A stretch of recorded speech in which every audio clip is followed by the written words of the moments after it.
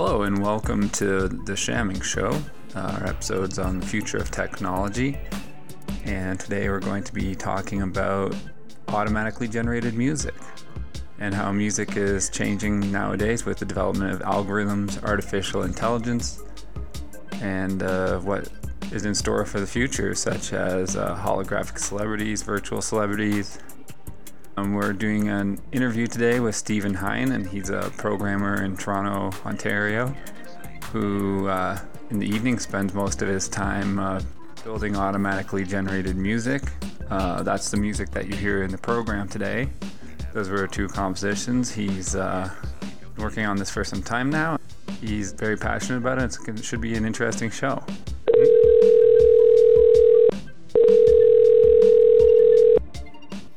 Hello? The reason I'm calling you today is because you're really passionate about automated music, right? That's right, yeah. And you're a programmer by trade? Yeah, that's my day job. I work at Pivotal. You said you spend like 4 hours a day working on music automation? Yep. So originally I was a music teacher until like early 20s, mid-20s.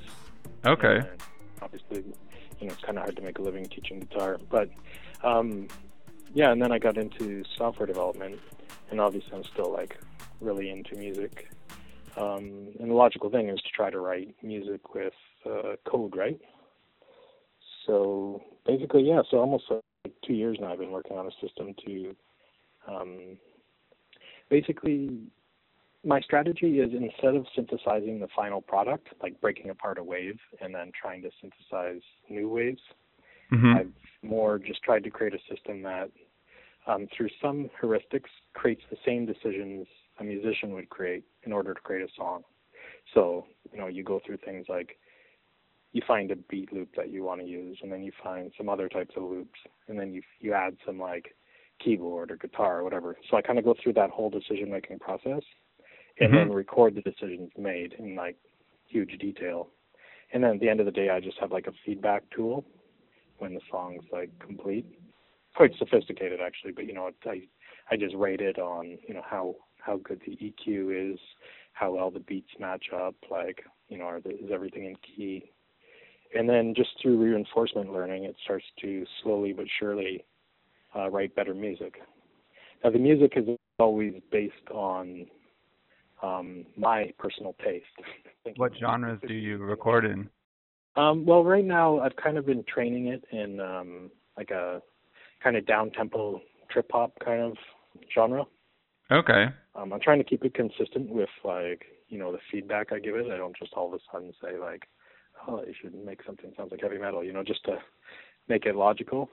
Right. I think there could be potential in the future to have almost trainable radio stations. There could be like a templated radio station, and then people could start like adding their own feedback or collective feedback and alter the composition.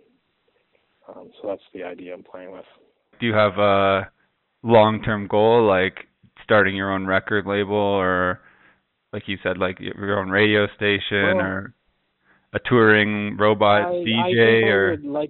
I think my kind of goal is by the end of the year I can stand up basically a radio station that just nonstop plays procedurally generated music. Goals after that where I'd like to have people be able to input and affect the procedurally generated music, maybe by user profiles, or maybe, they could get still proving to myself that it's possible via machine learning to create music as good as musicians, which is quite a task.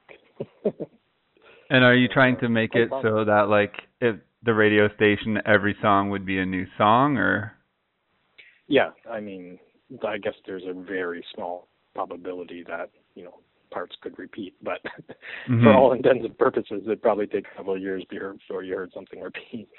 Yeah, you said you were using neural networks in your programming? I'm using a lot of things. That's one of the things I'm using. So basically the plumbing's done in Java, the thing that just, makes wave files, like stitches wave files together. So that's kind of, we just call it the plumbing. And then there's the machine learning aspect. And that there's different machine learning algorithms used for different parts of it. For example, finding compatible rhythms, that's done with a neural network. Checking to see if the EQs are going to match, I'm using random forests. And genres like sentiment analysis, I'm using like naive Bayes algorithms. So I'm using different algorithms for the different parts. Right. So different types of code lends itself to different parts of the music. Yeah, when you break down the problem, I'm not just using neural networks. It's a lot of different algorithms being used. But it's extremely computationally heavy. That's the thing I'm struggling with right now. For example, I'm standing it up right now on Amazon, and I can generate 32 bars of music and pretty much max out 4 medium-sized servers. And that's not multi-tenancy. That's like just to write one song. Right. So unfortunately, it takes a lot of computational power to do that. So it takes a lot of energy. That's one thing I'm struggling with is I don't know how I would be able to afford to serve up multiple users, like multi-tenancies. It's difficult. Everyone would have to listen to the same couple songs being generated. For some reason, I had a lot more funding. My long-term goal is that you can interact with the music as it's being created. Because there's the concept too, is the musician dictating an emotion on someone, or is it giving the people what they want? Right. In my system, it would be giving you what it thinks you want, opposed to taking you on a journey. Like machine learning up until now is mainly, getting tons of data and then more or less taking the averages, It's a little more sophisticated than averages, but you're not creating new things. You're taking stuff that it's learning from and synthesizing it. Like you can take all of Mozart's collection, feed it to some neural networks, and then it'll hopefully come out with music that's more or less like Mozart. But it's not going to suddenly get self-inspired and start writing new music. Right. You know what I mean? So it'll just take similar patterns and repeat them. Exactly. Yeah. So it's not obviously generating intuition. What do you think about lyrics? Like, that's another whole topic pretty much, but do you think that's further away? That's way out of scope of what I'm doing right now, because natural language processing is a whole field in and of itself. Right. The next 5 years just trying to make song lyrics that make sense. Do you think like the next step might be something like automated music with a vocalist or something like that? Yeah, that'd be interesting. So I think the text is completely possible to generate text with sentiment, but I've never heard any synthesized voice that even sounds remotely nice. It's for sure. Yeah, I've seen like bands like they have these robot bands. Have you seen those? Like Z Machines and Compressor Head. I have seen which one did I see? Maybe it was Captured by Robots, possibly. Have you heard of that one? No, I'm not. I've seen a band play one time that was just one guy with 4 or 5 robots. It was pretty fun, actually. Yeah. Do you think like that's the future of music, or just like a novelty? I think it's just something that could always exist as a interesting genre. The problem is music often is a vehicle for political messages and identity. And that would likely always be human-based. If that continues, that, it's a platform for, what my identity is. I'm a goth, so I listen to industrial music. If it's about identity, it's always going to have to be human-driven. The thing you were talking about, performance by robots. Now that what I seen though it was pre-programmed to execute, right? It was very right. Like it wasn't making complex statistical decisions on what it should play. I found that they weren't very emotional though, or like they didn't have the feel of a real drummer or a real guitarist. They could play the notes, but they didn't have just all the different nuances. Yeah. I'm trying, in my situation, I'm trying to mitigate that problem by mixing in loops of real music, real being like played by humans. Live samples. Because when you do make electronic music, that's what you're doing anyways. You're doing a combination of generating MIDI notes, playing bass lines on a keyboard, and then you're actually looking for loops to mix in, things like that. Mm-hmm. So all of the experiments that are along the lines of what I'm doing, they all seem to lack, they almost put no effort into producing the music and all the effort into just synthesizing traditional music harmony. But nobody, unless you are a musician, you're not going to make that leap from MIDI notes to actually a solid, polished piece of music. You're just going to hear like something that sounded like it was on a original Nintendo system. You know what I mean? So I'm trying to use machine learning to do the production as well. So it's not just about, picking notes that sound good together. It's about picking notes that sound good together via machine learning, then polishing them via machine learning, and actually spit out something that's a complete product. That's my goal. Do you think that makes the songs too uniform? Like there won't be some really creative aspect here or there. You know how some songs really catch somebody's attention because they have something really unique about them. Yeah, I think if you listen to it long enough, you'll recognize patterns that it's making similar decisions. Things that are almost never going to work, just put in a rule and say, this is never going to work, so don't do that. Right. But I'm trying to avoid the best I can, because the problem is, in real music, sometimes really interesting songs come from doing something that often doesn't work, but happens to work in a rare circumstance. Mm-hmm. I don't think I can stand something up that will be stable, probably until the fall. And then my goal is to try to open source it and invite more people. But it's difficult at an early stage. I also don't know a lot of dual discipline developers. Right. Because I find, a lot of the musicians I know, they think I'm evil or something, that I'm trying to destroy the world by the other side of the coin, where there's my developer peers who just have no idea what's going on with music, but are extremely good at the plumbing. Right. Yeah, it's a dual discipline, I guess, like you're saying. Yeah, because you're basically, it's two systems you're dealing with, and you have to understand both of them. Mm-hmm. It's not enough to say, I understand code, so I can look at it and understand it. The code will tell you what it's doing, but you don't understand. If you don't understand music theory, then you're not going to understand it, That makes sense. For example, if you're you can figure out what things are in which key quickly, just analyzing waves and stuff, and just say, if these keys aren't compatible, don't even factor these options in. And someone, say, who doesn't have a good understanding of music may just factor in every possible option and try to brute force calculate what might work.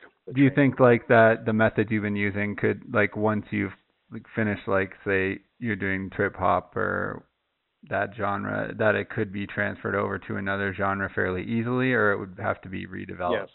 Rethink some things, because some things are tailored to, 4/4 music. I can tell you right now, some things that are flaws, it's hard-coded to be 4/4 music, right? Right. And there's some music that are 6/8 timing or something like that, and no matter how hard you train it, it's never going to do that. Right. It's not going to write a Tool song. It's not going to write a Tool song, because every bar is going to be some division of 4, or division of 2. You know what I mean? What inspired you to do this? I grew up playing in bands and teaching music, and that was largely my identity. And then as I got into development, I sincerely got into it, but it was more out of I needed to pay rent. And doing this kind of feels really good, because it makes me feel complete. It's I'm still writing music now. I'm just writing music with code. How do you deal with the problem of familiarity? That a lot of people their connection to music is the familiarity with the music. Yeah, I certainly wouldn't be able to cater to that at all. Mm-hmm. I would not be trying. Again, I'm not trying to replace the current musical model. I'm just trying to expand it. You're right. So if there's that song that has deep sentiment, that's pretty much the opposite of what I'm doing. I'm trying to constantly, what I'm doing is more along the lines of jazz than it is. Yeah, improvisational. It's basically constantly evolving.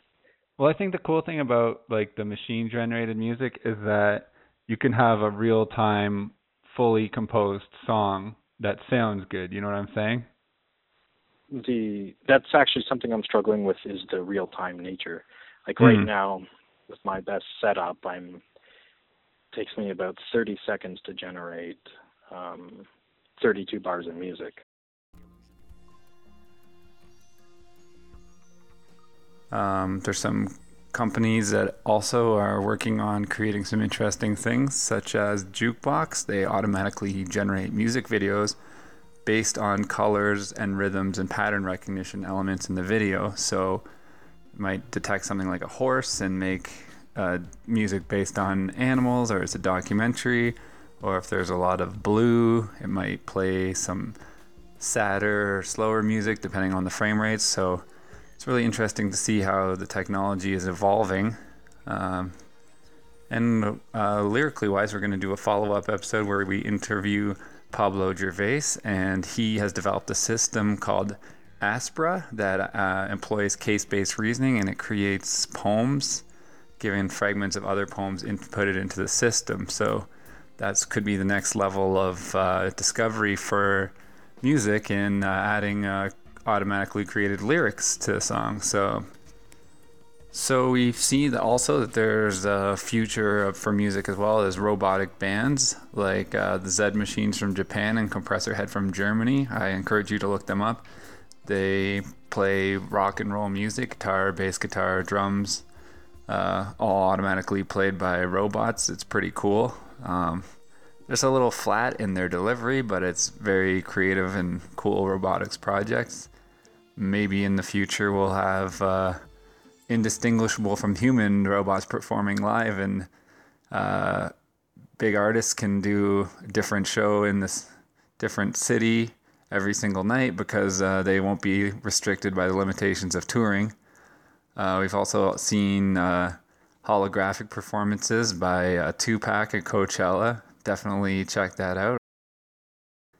And yeah, it's just really cool what's happening with music, and maybe in the future we'll have live shows where every song is created on the fly by human-seeming robots. So really interested to see what's going to be happening with the future of the music in the next 10 years and how the music industry deals with it. It's been a lot changing and a lot going on, and pretty excited about it.